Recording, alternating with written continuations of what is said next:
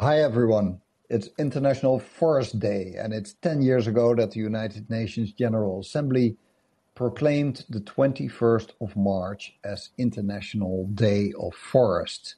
And it's a day to celebrate and raise awareness of the importance of all types of forest. And countries are encouraged to undertake local and national and international efforts to organize activities involving forests and trees, such as, for instance, tree planting campaigns, but you can think of all kinds of other ways how governments and also companies and individuals can celebrate the importance of forest.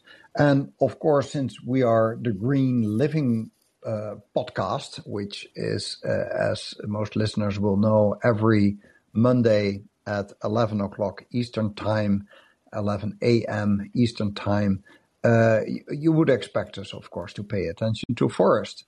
This is typically a day for the Green Living podcast. And it's about how you can experience forest and why forests are good for you and why forests are actually good for the planet. So we always do this together with Vanessa Champion. So hi, Ness. Great to see and hear you again. Well, what is your favorite forest? Hi, Alex. Nice to see you too, and hear you too. Yeah, my favourite forest. Well, I suppose, I was thinking about this. When I was a kid, I was born in London. I was born in North London, in Highgate, and then we moved to Crouch End. So anybody who's listening who knows London will kind of be familiar with those places. But we used to go to Highgate Woods. And I had little Jack Russell, and I'm an only child, so I don't have any brothers or sisters. Everybody get the violins out. But there was me and the dog, and we used to go round Highgate Woods, and I used to play hide and seek with this Jack Russell. I love Jacks anyway because they're just so intelligent animals. But that was one of my favourite sort of forests really. I used to play hide and seek. We used to, all the sort of the young fallen branches that had fallen down. The crunch of them under my feet and the leaves. And then we used to go blackberrying and, look at all the mushrooms. We didn't collect mushrooms because none of us in the family were any good at that. We didn't want to poison each other either. So there's something I do want to do, actually, do a bit of foraging. But that's another thing for another day. Maybe that's a podcast from In the Field, and rather than the back of a hospital van or an A&E. But now...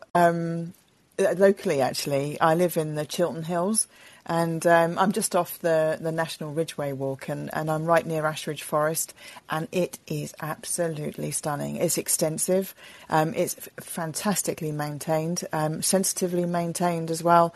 When the logs fall down, they're left. And it's just, there's a myriad of mushrooms and insects and life. And the smells as well, all different times of year. I absolutely love it. I mean, I swear I shoot a lot of my nature landscapes for healthcare centres and workplaces. And I said, it's a haven of colours all year round. I love it best in autumn with all the oranges and russets and golds and yellows and oranges, and it's just like you're walking through. Well, I think it's the best treasure trove. We don't need jewellery. It's actually the best treasure trove is nature. I love it also with in the winter time the snowfall. In the spring, the bluebells up here are phenomenal. There's different pockets of bluebells, and I've done music video shoots up there for Dare Summer and promotional photos for a brass player, Matt Winch, who was absolutely cool. He played in the woods. It was fantastic. He got the trumpet out, and he was like, and I said, I want to I didn't want to just see his cheeks puffed out. I just kind of wanted him to sort of press the buttons and stuff, Obviously, they've probably got a technical term for the buttons. He'll probably never talk to me again because he told me about it in the past.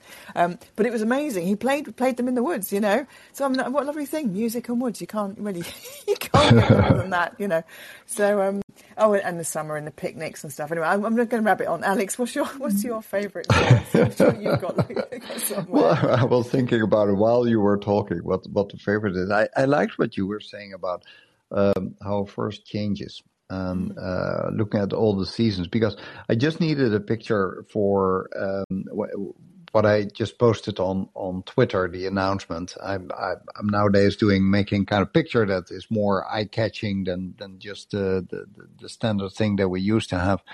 So I went to my iPhone and I typed in the search bar forest, and then I got I think 1,500 pictures. And then scrolling through to find a good picture, I just noticed the immense diversity of forest in the snow, or very dark forest, or light forest, or all kinds of different forms of forest, and all kinds of different seasons.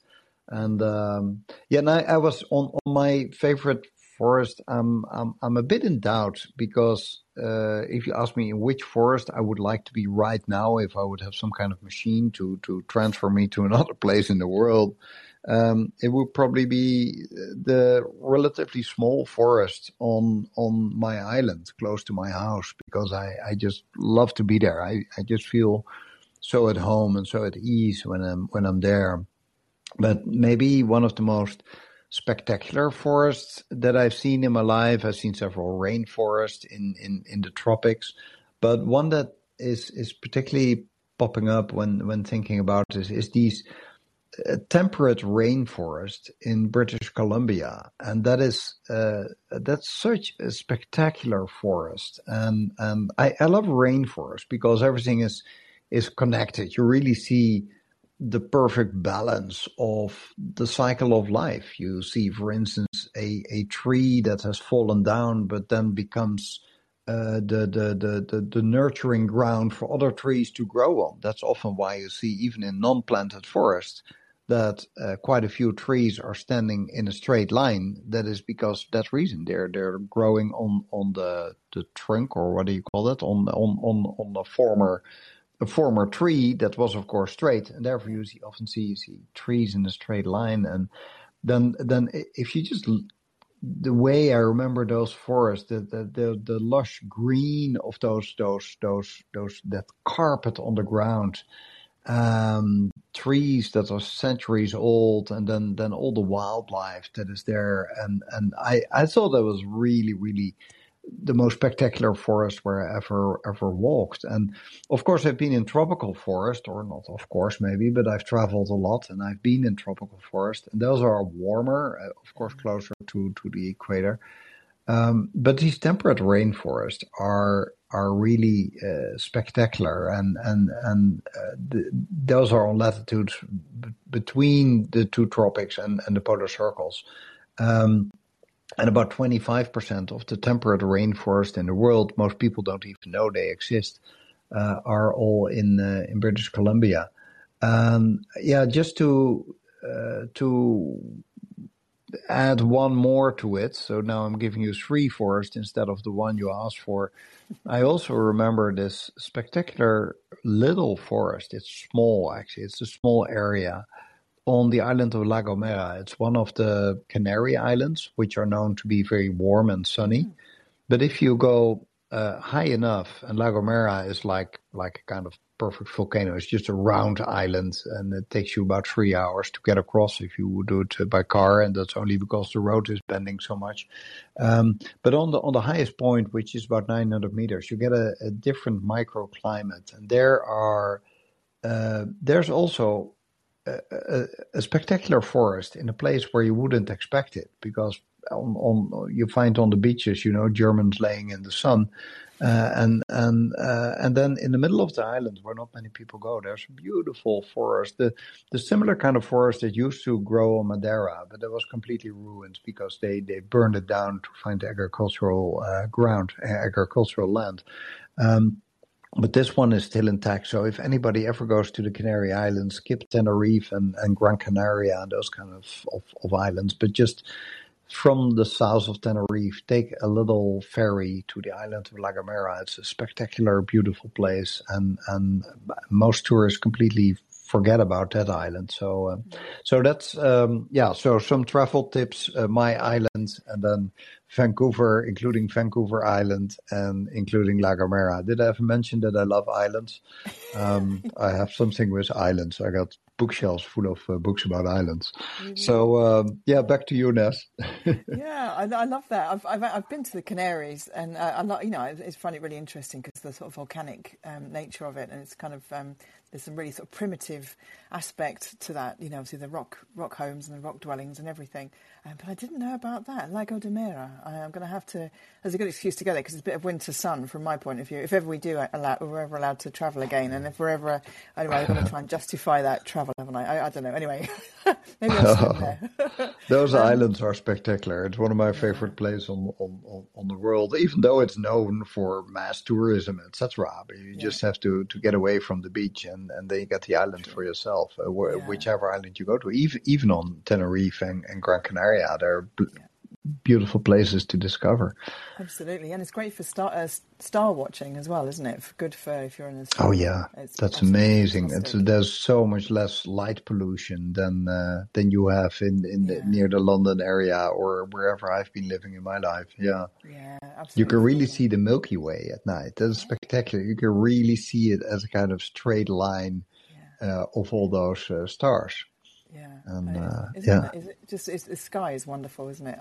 Absolutely beautiful as well. We could have another podcast about nature in the sky. What we can see and what we can't see, and why we can't see it because of the pollution. But anyway, I suppose forests are. You're going to sort of go back to that, really. They're not just beautiful places or fun to go to. There are obviously many reasons why they're important for us and for the planet.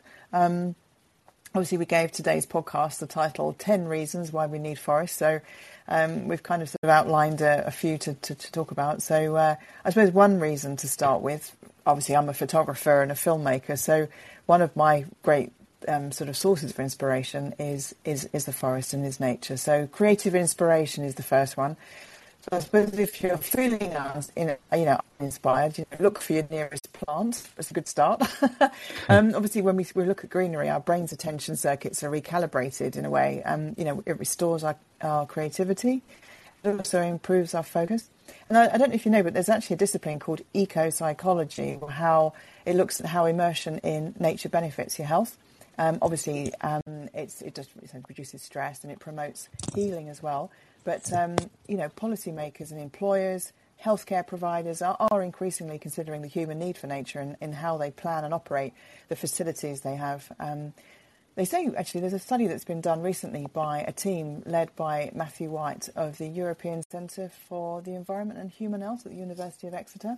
They did a study of over 20,000 people, and they've kind of worked it out that we need 2 hours a week for the sort of optimum effect on us for nature. So if you kind of, work that out, how long it's going to take you to, rack up those 2 hours for a week for being out in nature, maybe you could do it all in one day. But obviously the more you spend in nature, the better it is for you. The research that they did was actually in green spaces, not just in forests, but actually in local parks as well, other natural environments as well. And that was done over several visits, so they really looked at it. And as obviously our psychological well-being is better when we do it than when we don't. So and it's great for people with all different occupations as well. That's another thing that they did. They kind of got people from different ethnic groups, people from rich and poor areas, people with chronic illnesses, people with disabilities, and it benefits all of us. I think that's what I love nature about so much, is that it doesn't matter where you come from, what your background is, what your belief system is, how much money you've got in your pocket. When you're standing next to a tree, we're all the same, really, So yeah, really, I suppose these studies have shown that, as long as people feel safe in nature, so you sort of mentioned British Columbia, and I think you're going to say about the grizzlies or something, but as long as there's not one of those peering over your shoulder. At least the grizzly will feel safe. Exactly. But if you're in nature, and as long as you can feel safe in nature, so you've got access to however your level of whatever you feel safe in nature. Some people feel safe rock climbing. Obviously, people don't. But it's an antidote for stress. It lowers your blood pressure. It reduces your stress hormone levels. It reduces your sort of nervous system arousal as well. And it enhances your immune system.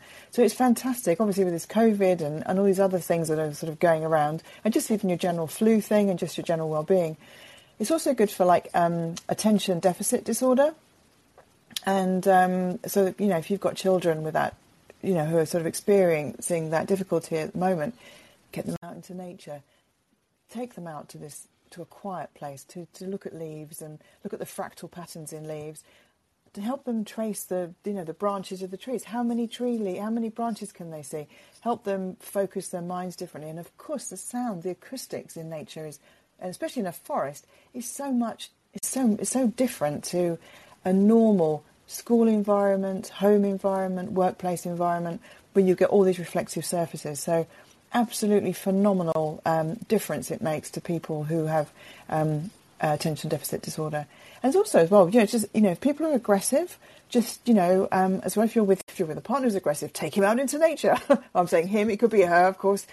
But it also speeds the rate of healing. The psychiatric unit research has found that being in nature reduced feelings of isolation, promoted calm as well, and lifted the mood of patients. Obviously, we spoke last week. I've lost track now. It seems so much has happened over the last week, but in good and bad. But cities are adding and enhancing parks for people. Schools as well and other institutions are designed with like large windows so you can see out to the trees and the green spaces. Also, blue spaces are really good. If you've got like a lake outside, or if you're just got beautiful views of the sky as well is also good for us. But also among these, particularly the next generation workforce, they're demanding access to green spaces. So if you're going to look to attract the best talent, basically bring in the green, and as a human, as a sort of citizen of the world, where we can actually do something as well. We can, support and volunteer, different wildlife trusts, the RSP, Royal Society for Protection of Birds over here, the Wetland Trust. I know in America there's the Children and Nature Network, the Trust for Public Lands.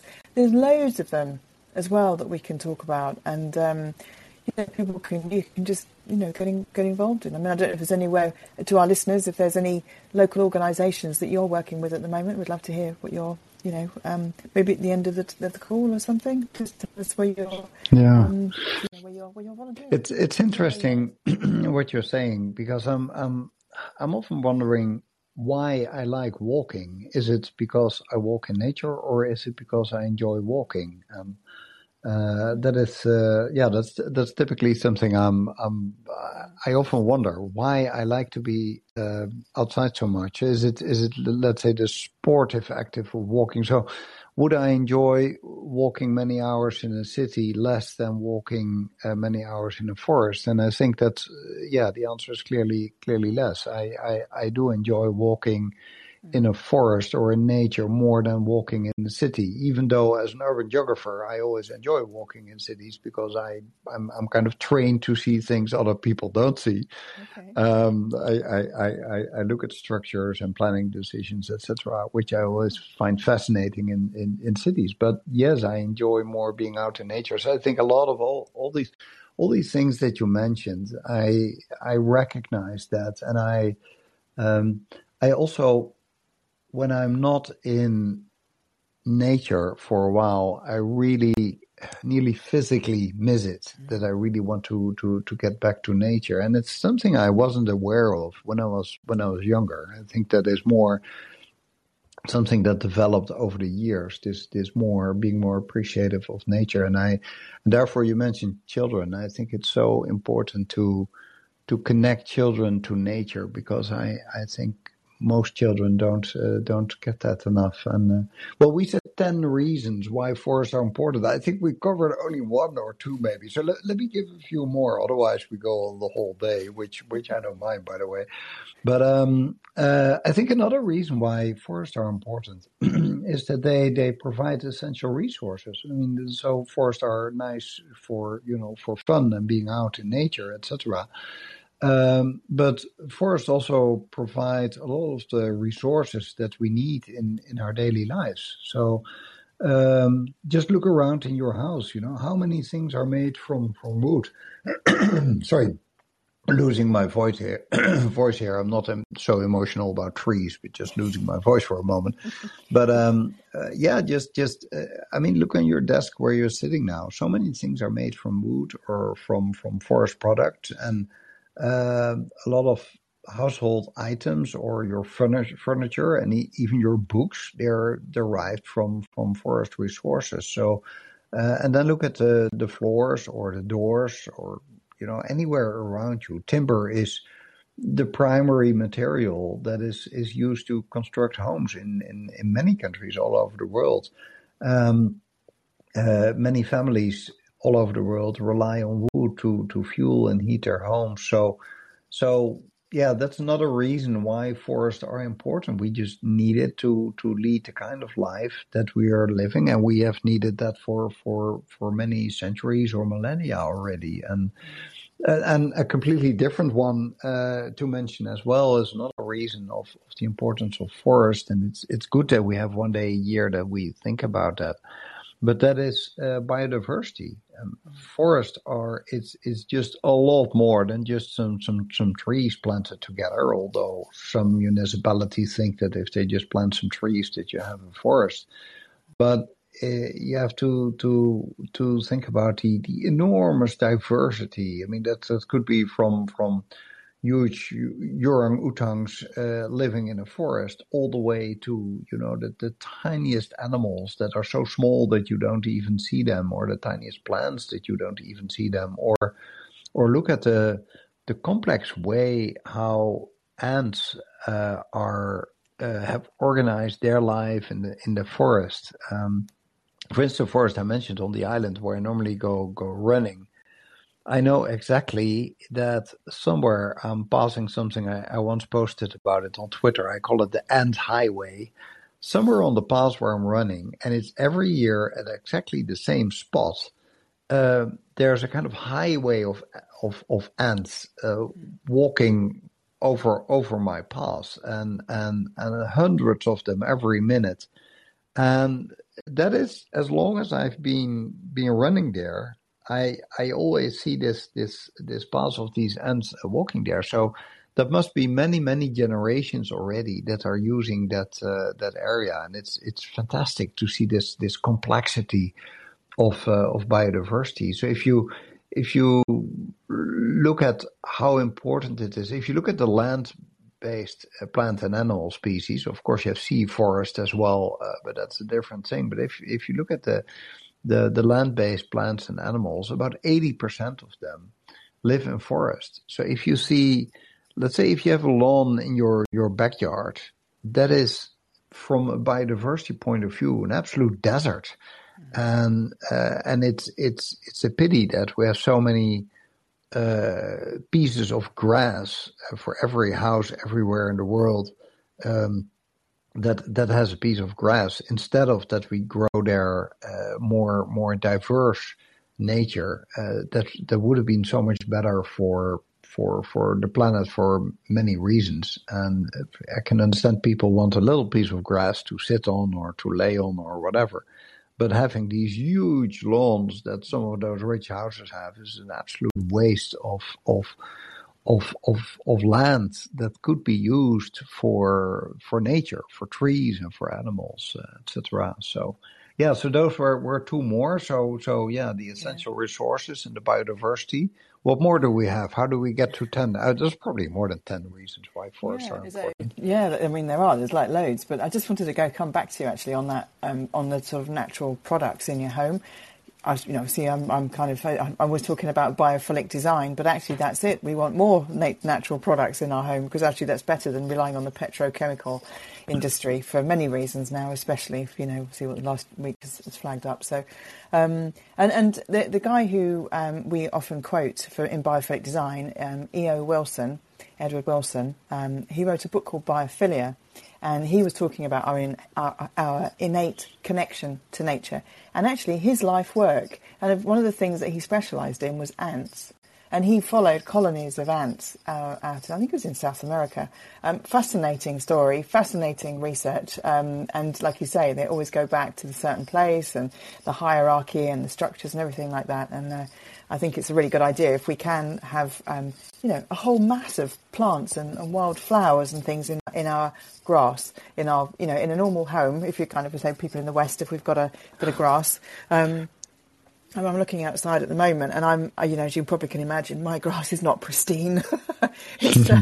There's lots of sort of lumps and bumps and things in it, but I'm not right now. There's butterflies and bees and wasps, and even though it's really early season, because there's lots of little flowers, and I've got crocuses and snowdrops and everything kind of growing in the thing. Plus the cherry trees are offering a haven.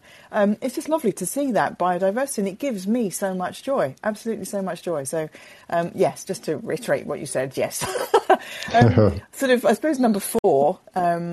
Also, jobs depend on forest. I mean, I suppose if you think about it, it's probably quite glaringly obvious, but.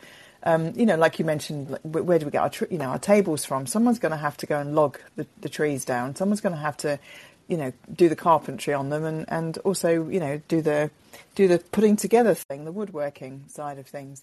But they've also got, there's also the people that sustain those forests, the conservationists, the rangers, the foresters. Even like sort of tour guides and people. You've got the people who actually plant the trees, I suppose. And, I mentioned about foraging mushrooms, but there's people that go out and do that. And there's cooks and chefs and things that also rely on that edible wild, the edible wild. I can actually that's probably is a noun that stands on its own in terms of food, but I like that, edible wild. I'm going to go with that one. You heard it here first, listeners. You can coin it. Exactly. Apparently 1.6 billion people rely on forests for their livelihoods. I mean, and that's phenomenal. I mean, not only do we rely on forests to live for the climate and everything, but actually it's a ripple effect across a global economy, as you say, down to paper and everything else, and cardboard and packaging, and just so many things that are made from these from the the boon that grows in a forest. So I don't know. I'm talking about climate. I suppose you've got one on climate, have you, Alex? Oh yes, of course. I can have many on climate, but yeah. Forest and climate, there's a very clear relationship, of course. And one, for instance, is that forests are protecting against extreme weather. So think about floods and landslides and cyclones and droughts and forest fires, etc. All of that is increasing. But if you have forests with roots that are deep in the soil, that they hold everything together and that absorb stormwater before it can do serious damage. For those that follow me on Twitter may remember the picture that I showed of a tree on my island that is standing quite high, and you see all its roots, how it keeps together the soil by its roots. I mean, it's such a good picture to illustrate what roots are doing. If I find it, I'll share it again for those listeners that are also following me on Twitter. So that works. And then the bark of many trees is actually fire resistant. Think, for instance, about the famous sequoia trees. So it slows the spread of wildfires. And there are leaves on the ground and leaves on the trees itself that gradually release water vapor, and therefore it reduces the temperatures. The root systems also buffer for coastal communities against cyclones, and they have the canopies of trees that shelter us from harmful UV, ultraviolet rays. And so there's so many aspects where forests defend us against extreme weather. And that is typically when you often hear a lot about the word resilience. And if you have a very diverse ecosystem, it is, you could say, by definition, much more resilient than any kind of monoculture. And that is important. We need resilience for climate change, also against biodiversity loss. And I think it's of the utmost important that the world is is doing more to protect forest. And you can do two things. You can protect forest and you can plant them again. And of course, it's wonderful that we're planting more forests. So, for instance, the European Union has planted now in the past decades an amount of forests so that the total forest cover in the European Union has increased in the past decades with an area equal to the country of Portugal. And that is wonderful, of course, and we should continue doing that.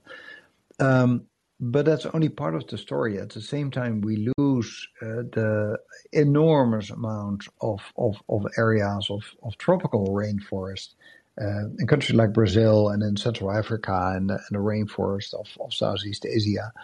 And those are so much more complex and biodiverse and ancient and resilient. And losing that extremely important biodiverse systems, that is something that we can never ever get back. So you can try to replant a forest, which is often in tropical circumstances much more difficult than it is in moderate landscapes, because this fertile layer of ground is quickly being washed away in the tropics.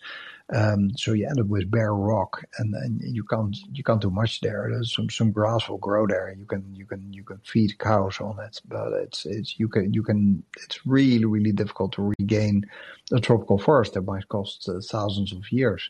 If you talk about a bigger area. So it's really, really important to protect those forests, and we're far from the level of protection that we should have. So that does also brings us to the water cycle. It does, exactly. And obviously it's World Water Day tomorrow, which is the 22nd of March. So the listeners who might be listening to this another day. So Tuesday, the 22nd of March, is World Water Day. And obviously forests make it rain, actually. So obviously the large forest can actually influence regional weather patterns, if people remember that from their geography. They can even create little microclimates as well. So it's an absolutely fantastic thing to try and preserve what we can. And if obviously people are trying to replant them, but like you mentioned, you don't want monoculture. You want biodiversity. You need a mix of trees and planting up and down, different heights and everything to create that microclimate. Obviously, the Amazon is a fantastic example. It's been tragic that it's been cut down and sort of being used and for putting other crops in for short-term gain, unfortunately. But obviously, that creates the atmospheric conditions that promotes regular rainfall there, but also in the nearby farmland. So obviously, the farmland then can grow crops, and that sustains economy and helps peace and all sorts of things. There's a whole knock-on effect, but actually they say that rainfall isn't just for the nearby farmland, but also even across the Great Plains of North America. And that's a long way away. That's a long way away from the Amazon.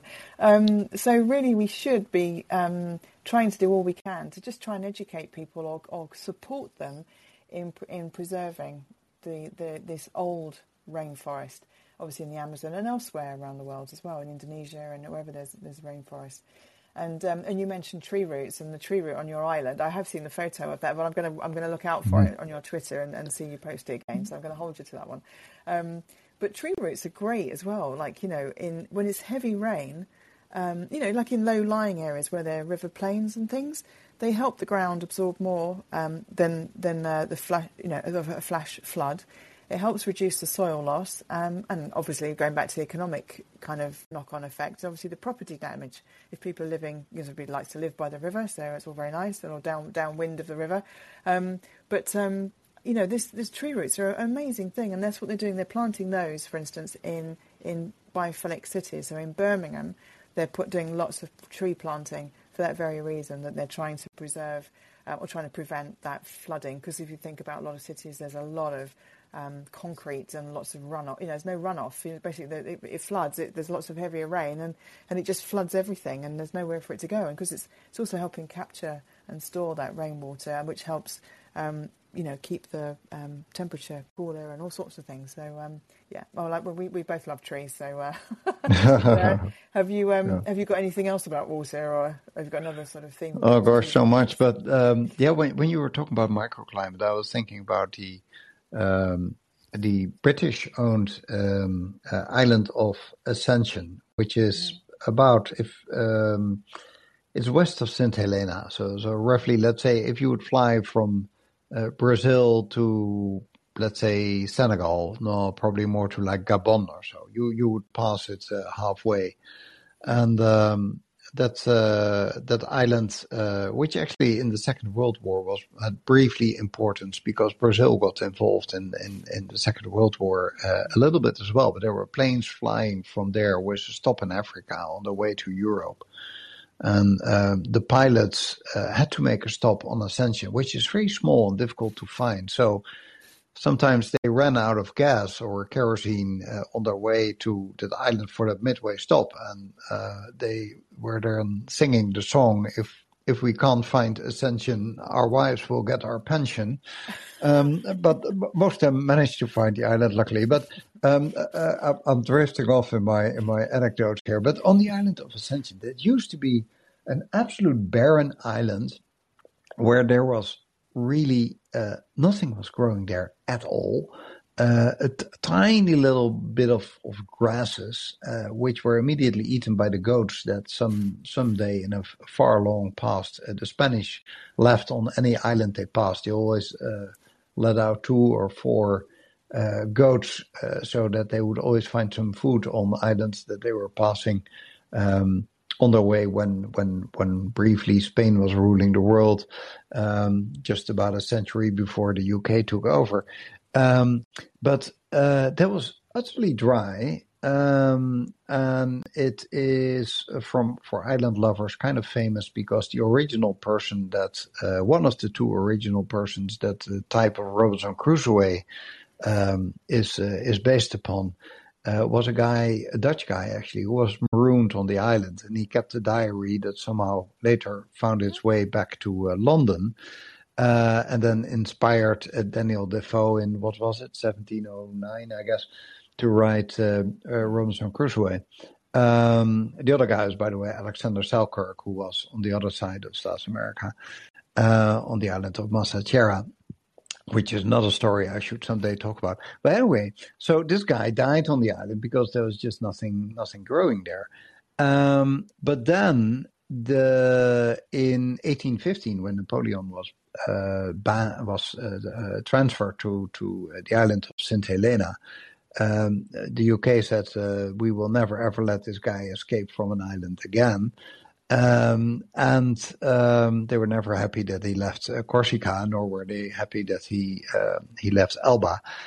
So he says, we'll keep him on this island for the rest of his life, which was another 6 years until he died in 1821. So therefore they put garrisons on islands in the neighborhood. And one of them was Ascension, where there was absolutely nothing to do. And they sent a garrison there, and they had nothing to do, but one guy was interested in gardening. And since ships were passing by on the route between India and London, and they made a stop there, this guy started a correspondence both with captains of the ships, but also of the guy who ran Kew Garden in London, and asked them, since all these ships from all over the world bring seeds of plants and trees to Kew Garden, if you've got a few spare ones left, can you send them with the next ship to Ascension and give them to me? And so this correspondence led to all kinds of seeds from all over the world being sent to this guy, who then walked up all the way to the top of the mountain where there's a tiny lake with some fresh water, and started to use that water to plant all kinds of trees from all over the world on this island where nothing was growing.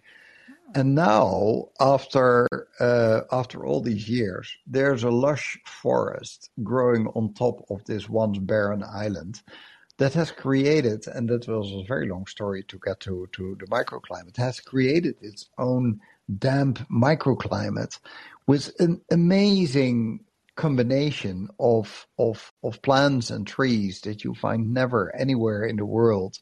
So this is a bit of kind of a hobby grown into a bizarre nature experiment.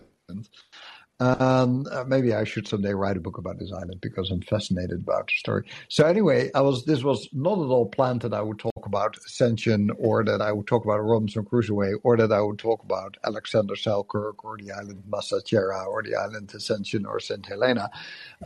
Let's go back to reasons why the International Forest Day is so important. And one interesting one, and you were talking about water, is that this year's theme for World Water Day, as you said, it's every year on the 22nd of March, and the theme this year is groundwater. And groundwater is another important reason why we should be careful with our forests, because a forest basically works like a giant sponge, and it catches off the runoff. Rather than just letting it roll across the surface. And of course they can't absorb it all, but water that gets past these roots then trickles down and down further into the ground, into aquifers. So it replenishes groundwater supplies that are so important for drinking, sanitation, and irrigation around the world. So if you wouldn't have the trees, and a good example of what happened is, or a bad example of what happened is, for instance, the forest fires in Australia 2 years ago, when the forest burned down, which was one disaster, which was clearly had its climate change fingerprints on it. Once they had burned down, then you got enormous floodings, and those floodings were because the trees had gone because of the fires. So the problems with these floodings were an indirect result of climate change, because climate change first led to the forest fires and then led to that water runoff, and that also leads to that, because the water goes away so fast that there's no time to let it trickle into the ground. The ground has also become a kind of hard clay because it was dried in the sun so much. The soaking up surface runoff is also protecting ecosystems downstream. So modern stormwater increasingly is and that's another element that I wanted to mention. It's about pollution. So you find much more toxic chemicals from gasoline and fertilizer and pesticides and pig manure and whatever. That is all accumulating through these watersheds, and they lead to low oxygen dead zones, and so so that's another aspect to keep in mind here.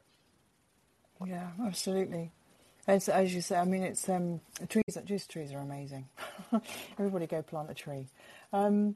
Yeah, I mean, so I suppose another one is that another reasons to love forests really is 300 million people live in forests worldwide, which is that's a lot of people.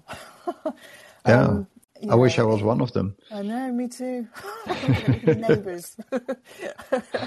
And there's an estimated 60 million indigenous people who survive on native woodlands.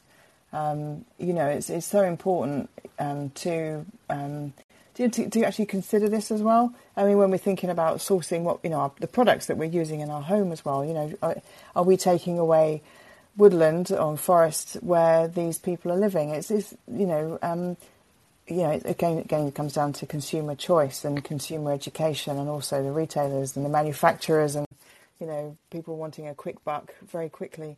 The impact that the wrong product can have on a community, on a whole, not just the whole ecosystem, and not just wildlife community, but actually people community as well.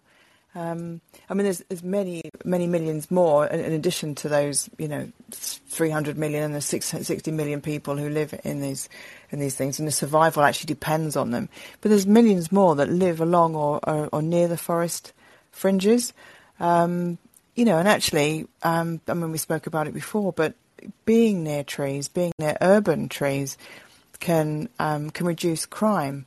As I said before, it can reduce sort of aggressive behaviour and stuff. So, in terms of making communities happier, safer, more successful,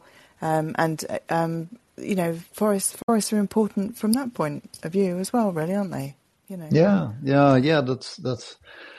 That's a good one. I can think of another one, which is that forests clean up air pollution on a large scale. So it's not just CO2, which is, of course, that we all learned about at school.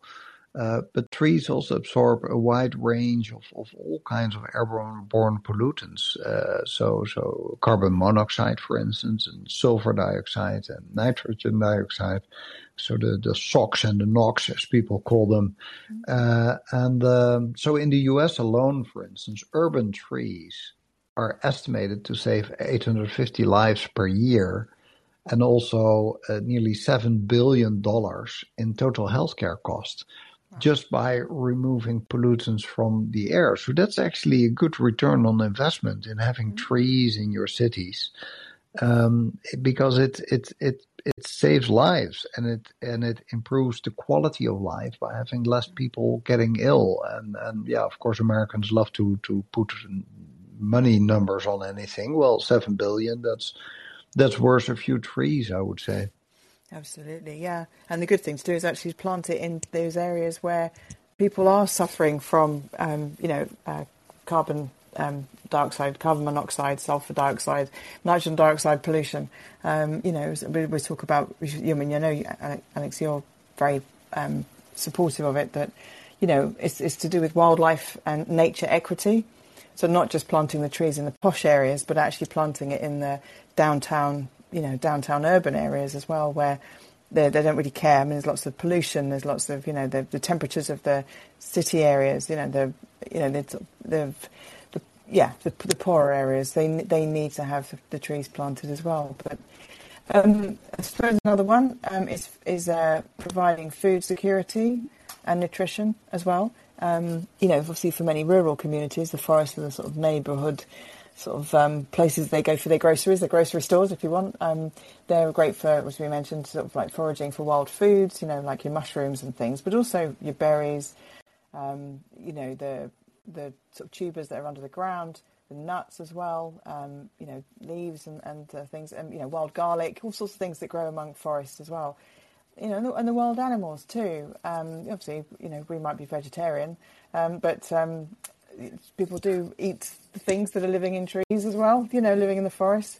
So there's an important source of protein for some of these communities that might not have access to cheese or alternatives or whatever. But and they also play an important role in food preparation, if you think about it, because they use it for cooking. They use the fuel, they cut the wood for the fuel. So that's apparently it's about 1/3 of the world's population uses still using wood fuel for cooking. So wow. So food security and nutrition. That's huge. Which the food security and nutrition would bring us to number 10 of all the reasons why forests are so important. But if I can add another one, number 11, we could easily go on to 20, but then I think we'll take people's working day away from them by listening too long. But one that I think we shouldn't forget about is that forests are, of course, natural carbon sinks, or at least they should function as natural carbon sinks. And so the way that we interact with forests can either slow down or exacerbate the climate crisis. And trees and other plants grow as trees and plants are growing, they absorb carbon dioxide. As I said, we all learned that at school, and then they store that carbon dioxide in their trunks and in their roots and the branches and in the soil. So each year, the world's forests absorb 16 billion metric tons of CO2, and that is about 40% of the global fossil fuel emissions. So from all the CO2 that we are producing, that is the main reason why we have this climate problem. That is that we are creating it, and the main pollutant that we talk about is CO2. There are all kinds of other gases. There are other reasons as well, but it's if you want to keep it simple, we are burning fossil fuels, and we are making the wrong use of the land in many different ways, and all that creates to more greenhouse gas emissions, of which the main one is CO2. And then that the forest in the world can take back 40% of what we emit. It is the best CCS, the best carbon capture and storage technique that exists in the world, and that is the hundreds of millions of years, the literally billions of years old technique, long before we ever walked on the planet, of doing what plants and trees are kind of doing. And of course, there's all kinds of professors now that are working on amazing machines that are able to capture CO2 out of the air. But until now, nothing is as efficient as just using trees for that. And so that is an extremely important function of forest. If we wouldn't have the forest, climate change would be much, much worse. And that is also an argument why we should do all that we can to protect and preserve the forest on the planet. Yeah, absolutely. And obviously, people thinking, oh, I don't have a forest near me. They can actually, you can do the same thing. You can put plants in your house, just for the records, because they do the similar thing. Obviously not as good as a tree, but you get cleaner air. They did I think I mentioned before, this NASA study, but they've proved that plants can remove up to 87% of common airborne toxins in just 24 hours. And that's amazing. So, you want your mother-in-law's tongues in your bedroom. So if you've got like really manky wardrobe and sort of really, sort of all that sort of, you've got nice wood stuff, that's fine. You're not going to get sort of, some toxicity. But if, like most people seem to have these sort of laminate furniture, make sure you've got plants in there as well. But the mother-in-law's tongue is best for that. But make sure you stick that in there. And obviously, as I said, they absorb the airborne toxin. So that's really good for your lungs. It's for your respiratory conditions as well. So if you've got a bit of asthma or you've got a bit of a cough or a bit of a thing, you make sure you put some, indoor plants in there as well. And it's also good for reducing your headaches as well. So if you're finding yourself having an increase in headaches, have a look at your area where you live. In your home, but it could be indoor air pollution, which may be something we could talk about another time, actually, about how what indoor air pollution is, what's caused it, and what we can look at. So that's amazing. Might help against the sick building syndrome as well, which used to be kind of a hype 10 years ago. Everybody was talking about the sick building syndrome, but I think since nobody goes to the office anymore, you don't hear so much about it anymore. Yeah, but that's why we need biophilic design, so that we stop it. So we need to put these natural things and patterns of nature in our workplaces, and particularly in our healthcare and our education facilities, and then definitely in our homes as well. So, but this, I don't know if you've heard this sort of Shinrin-yoku, this sort of forest bathing. They've proven that actually, being walking in nature is really good for us. And Japanese doctors have actually prescribed this. Is where it's come from, this Shinrin-yoku. This forest bathing, and it prevents anxiety, well, not prevents, but actually it treats anxiety. Actually, it prevents it as well, but it actually treats it too. So, anyway, yeah. Wonderful. I'm looking at the clock a bit, and normally towards the end we ask people to ask questions, and I'm happy to see that Steve Breedlove just joined us, who's a gardener, so he must he may have missed something in this show because he only just joined. But thanks to Steve for joining, and who says he's a critical optimist, and he says ecosystem restoration now. So I'm glad that Steve is joining. I have two callers, Joshua and Evelyn. Let's start with Joshua. Joshua, we did already treat the hemp question in previous sessions, but please join us with other questions or comments. Thanks for preempting me on hemp. Anyway, that was not where I was going to start. And I did this to my professors too, so you guys are not alone in me trying to chime in early. What I did want to bring up is how we kind of maybe bridge gaps across countries on these types of issues, because I think most of your audience will agree with everything that you guys have said about, the strength of forests, especially on this day. So in this country, we have indigenous leaders at the National Park Service. We have an indigenous leader at BLM, I believe, and Deb Havland. Chuck Sams is at the National Park Service. He is a member of the Confederated Tribes of Umatilla Indian Reservation, and they are headed up by Don Sampson as well. These are all leaders in regards to climate. We also have seen AOC talk on these issues, and NASA is talking on these issues. In fact, they've led all the research into climate for decades. So, when we're looking at these things, those are the types of people that I would love to hear from on your guys' calls. If you can bridge those gaps and reach out to those entities. And Colleen Sanders at the Confederated Tribes Umatilla Indian Reservation is in charge of their climate adaptation plan. Okay, yeah, that is a great suggestion.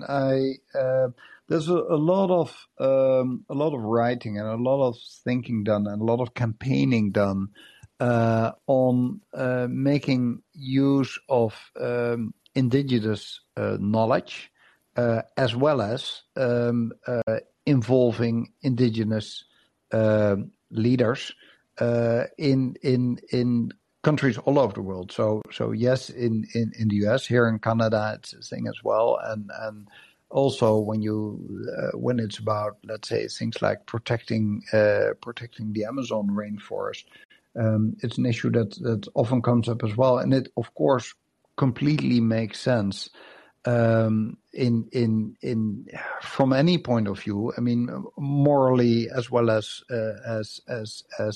scientifically, probably even from an economic perspective, that the indigenous leaders that are representing the people that have lived with and within forest for many generations, that they are involved or have a leading role, like the examples you just gave, and yeah, I'm all for it. What are you thinking, Nas? Yeah, no, absolutely. I think it's lovely when we can talk to local communities, local people, because they've been tending the land and looking after the land and living by the land all that time. As I think I've mentioned before, when I did my work with Photo Aid, we went out to we were with the nomadic tribes in Uganda, and they work on the Horn of Africa. So that's obviously Somaliland, Eritrea, and Ethiopia. But how the tribes just naturally went north and south. They took their animals when it was a dry season and the wet season. I think because what they don't want them to do anymore, they want to make them more sedentary. So of course it's causing issues, because what they would naturally have just followed the land, naturally followed the seasons. They can't do that anymore. I'm saying same thing, a similar thing actually happened in Arabia, wasn't it, with the divvying up of the land, where the tribal they wanted a not lines in the sand, as it were, but they wanted a tribal barrier. Barrier isn't the word. That's completely the opposite. They wanted wanted to be divvied up amongst the sort of tribe, a moving line, which would have been so much better. But anyway, that's another political issue, which we're not talking about on the thing. But yeah, I think, and also old wives' tales. I think that's just fantastic. All the little things that you can do, like for instance, planting garlic with your roses prevents aphids. And stuff like that. If we talk to people like our older generations, as well as people who have lived in a community and a space and a world and an area for a long time. I think it's vital that they feel respected as well. So yeah, I completely. Yeah, there's amazing knowledge available under local populations or indigenous populations that are sometimes stuns scientists. So going briefly back to islands and moving away from forests, but you give one example, the Polynesians, for instance, who were sailing from the one island to the other. And of course, those islands you couldn't see because the Earth is round. So a small low-lying island is, you just don't see it once it's more than, let's say, 30 kilometers away. And so one of the many ways that those classic Polynesian sailors knew that there was another island was that one guy just went laying on his back in one of those canoes and was listening to the waves, and then could listen by the frequency and the sound of these waves that they were, how do you say that? They were kind of reflected. So waves that crash on the beach of an island sent a signal back, and they were able to hear it, which is for you, me, and any listener here, absolutely impossible. If we go and lay in such a canoe, we don't hear a thing. But they could, so that kind of knowledge is fascinating, and that's the same about herbs and medicines and how to plant, how to do long-term preservation of forest, etc. There's so much knowledge there. So, and of course, from a political point of view and from a point of view of fairness and equality and equal chances, and also from the point of view of making the best use of the knowledge and skills that you have in a society. All of these things plead for having more involvement in decision making on all these kinds of issues, and how to use the land basically by indigenous people. Evelyn is still waiting, so Evelyn, please join us, and thanks so much for being back in the show. Okay, kind of a bad moment because I'm right next to a main road heading for the train station, but can you hear me okay? Yes, we can hear you, including the car that was just passing you by, but we hear you okay. Yeah, sorry, I'm just going under an underpass, so it should be better in just a second. Okay, I have a lot of tree stories. I grew up next to a forest, and I agree with everything you said. I live close to a forest, so I love it. I couldn't say anything bad about it. But there was something else I wanted to ask you about, and it's like you were talking about wildlife, and it's not so much forests, but just trees in general. How do you feel about beavers? Because I've been walking along the Rhine in recent weeks, and there's so many trees that are felled by beavers, and I love trees, I love beavers, so I don't know how I feel about that. And they're protected in Switzerland, so there's not really much you can do, but I do feel bad for all those trees because some of them are really big ones that have been around for a while, so it's like, yeah. That's my question. Yeah, sorry. No, it's a really good question, isn't it? Because when you reintroduce things, it's like wolves. You know, you introduce one thing and it causes another issue. It's good that we have beavers, from one point of view, but obviously because they do, as they do not, cut, bite the trees down. I don't know, they gnaw the trees down. I don't know what they're doing. I know they don't have saws. So however they fell the trees with their teeth, whatever that technical term is. But they do that, and that helps them to do with the water flow and things, doesn't it? And it also helps the biodiversity in that in the area where they are. So there's a benefit to have them. Obviously, I don't know where the critical level is when they start felling X amount of trees, then it becomes an issue to the biodiversity of that area. Then I suppose that you've got to look at introducing control of some kind, whether that's like picking them up and sticking them somewhere else, or whether it's I don't know how you would manage it, but it's an interesting question actually. I don't know, Alex, do you have any Any sort of thoughts on beavers? Yeah, I like your comparison with the role of wolves because it's of course there's this well-known story of reintroducing wolves in Yellowstone, and it's an amazing video. If some of you haven't seen it, Google wolves in Yellowstone, and it's fascinating how they impacted. But there's a very similar story of the role of beavers, although they are not hunters preying on other animals that plays a role there, but it's the way how they improve the complete ecosystem. You really need them. We reintroduced them in the Netherlands and in the southeast in Limburg, and they came back. You also see in America that after they were nearly extinguished in the 19th century, which all had to do, by the way, that's a fascinating story. I should write about it someday. This time was not about an island, although it started on an island. It started on in England, but there was this one nobleman in around, I'm not sure, but I would guess about 1840 or 1850, who was kind of a dandy and well known in London.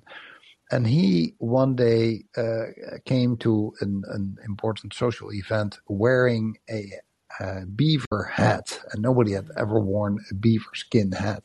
And that became so popular that suddenly everybody in London, and then everybody in the rest of the let's say developed world, I don't know if you used that word in those days, wanted to have beaver hats, and so the price for beaver skins went sky high, and that is why in Canada and in let's say the American West, so the Great Plains area mainly, but also further west, this massive hunting on beavers started, and it went on for decades, and these trappers went further up and up the rivers to kill them, and they nearly extinguished all of them. They are recovering now, and they create because they're felling these trees. They create wetland habitats for other species, and as everybody knows nowadays, wetlands, which in the past we used to call marshes, but they had a kind of negative connotation. Wetlands are extremely biodiverse and important for many species. So what they do, they create dams, and by creating dams, they create ponds. And once you have these ponds, that creates habitats for fish or for mammals or for birds that are staying there for a while, or amphibians and insects. And so wetlands are extremely important. And they really play an important role. And by doing so, they increase the biodiversity. So it's not just only for the animals, as I just mentioned, but also for plant diversity. So they fell these trees. You get water, and because of this water, you get a completely different ecosystem with different plants. And they provide food that new species can use. So these habitats are extremely important. And then also another thing is that they improve water quality.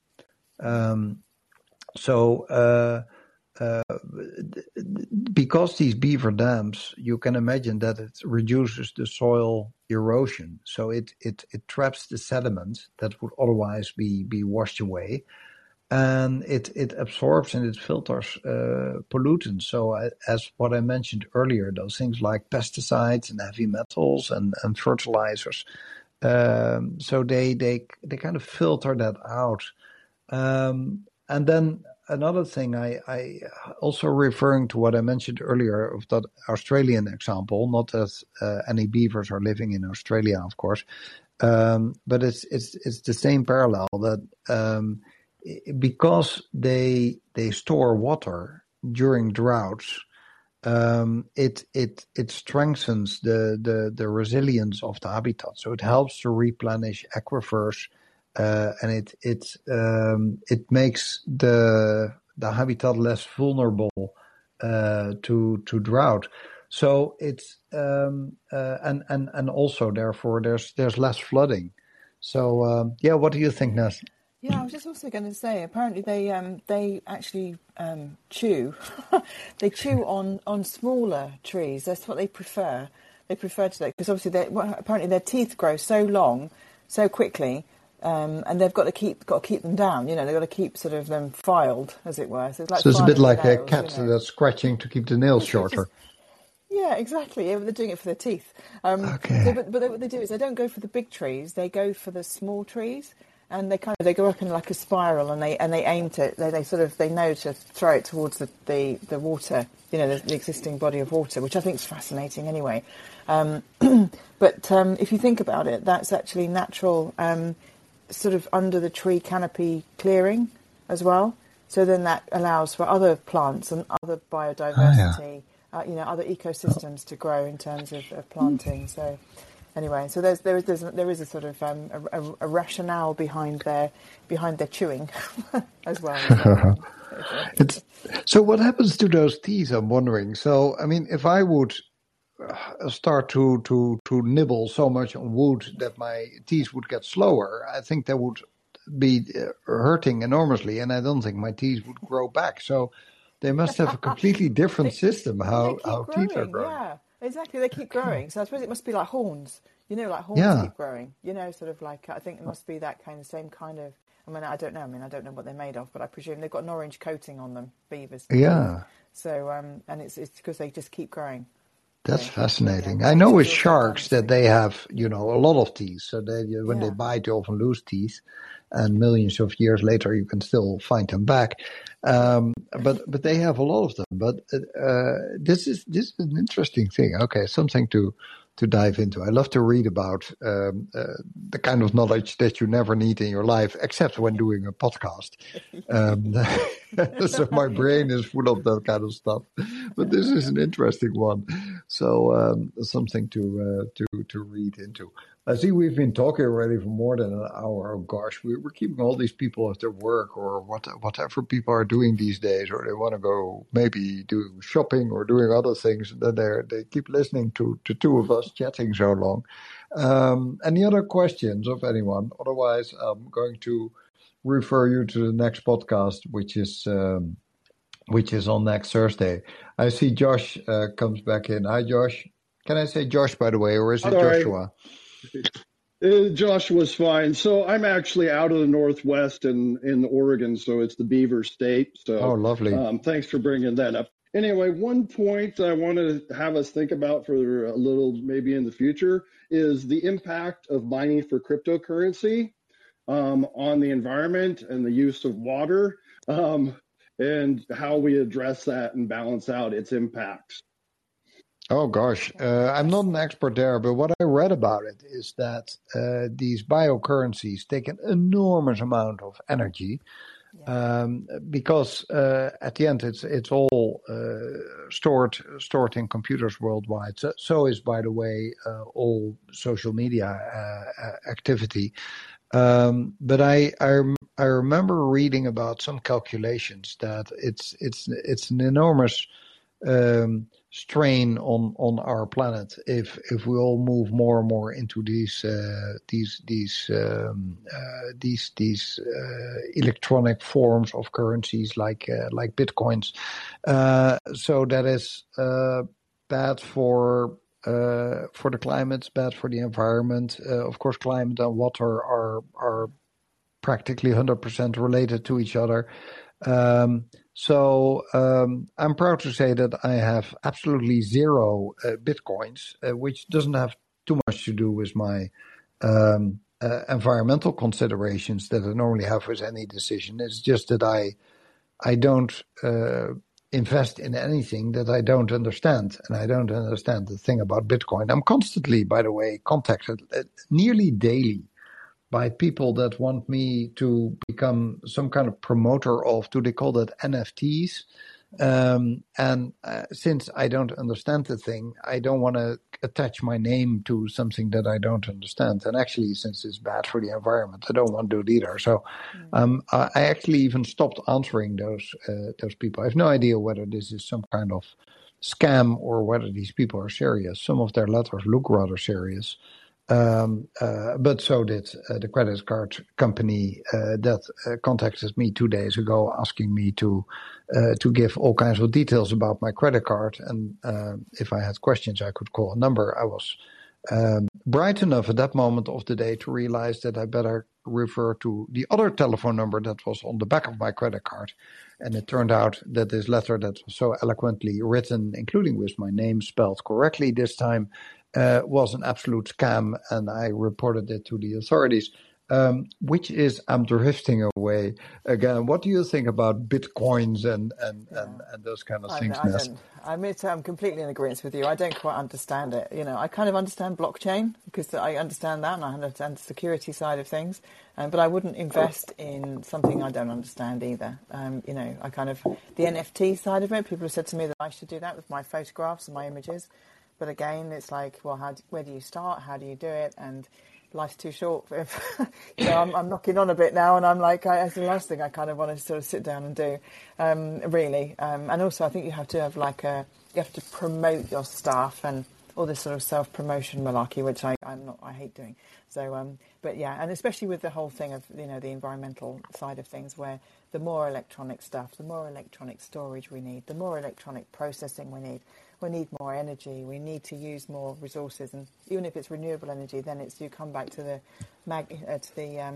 the materials that are used in batteries, which are then that's got to be got from somewhere, which then is causing another issue, which you mentioned in your brilliant podcast the other day about it's coming from Russia and other places. So we've become more dependent on these other things that are going to replace the fossil fuels, the petrochemical industry. So I just try and live as naturally as possible.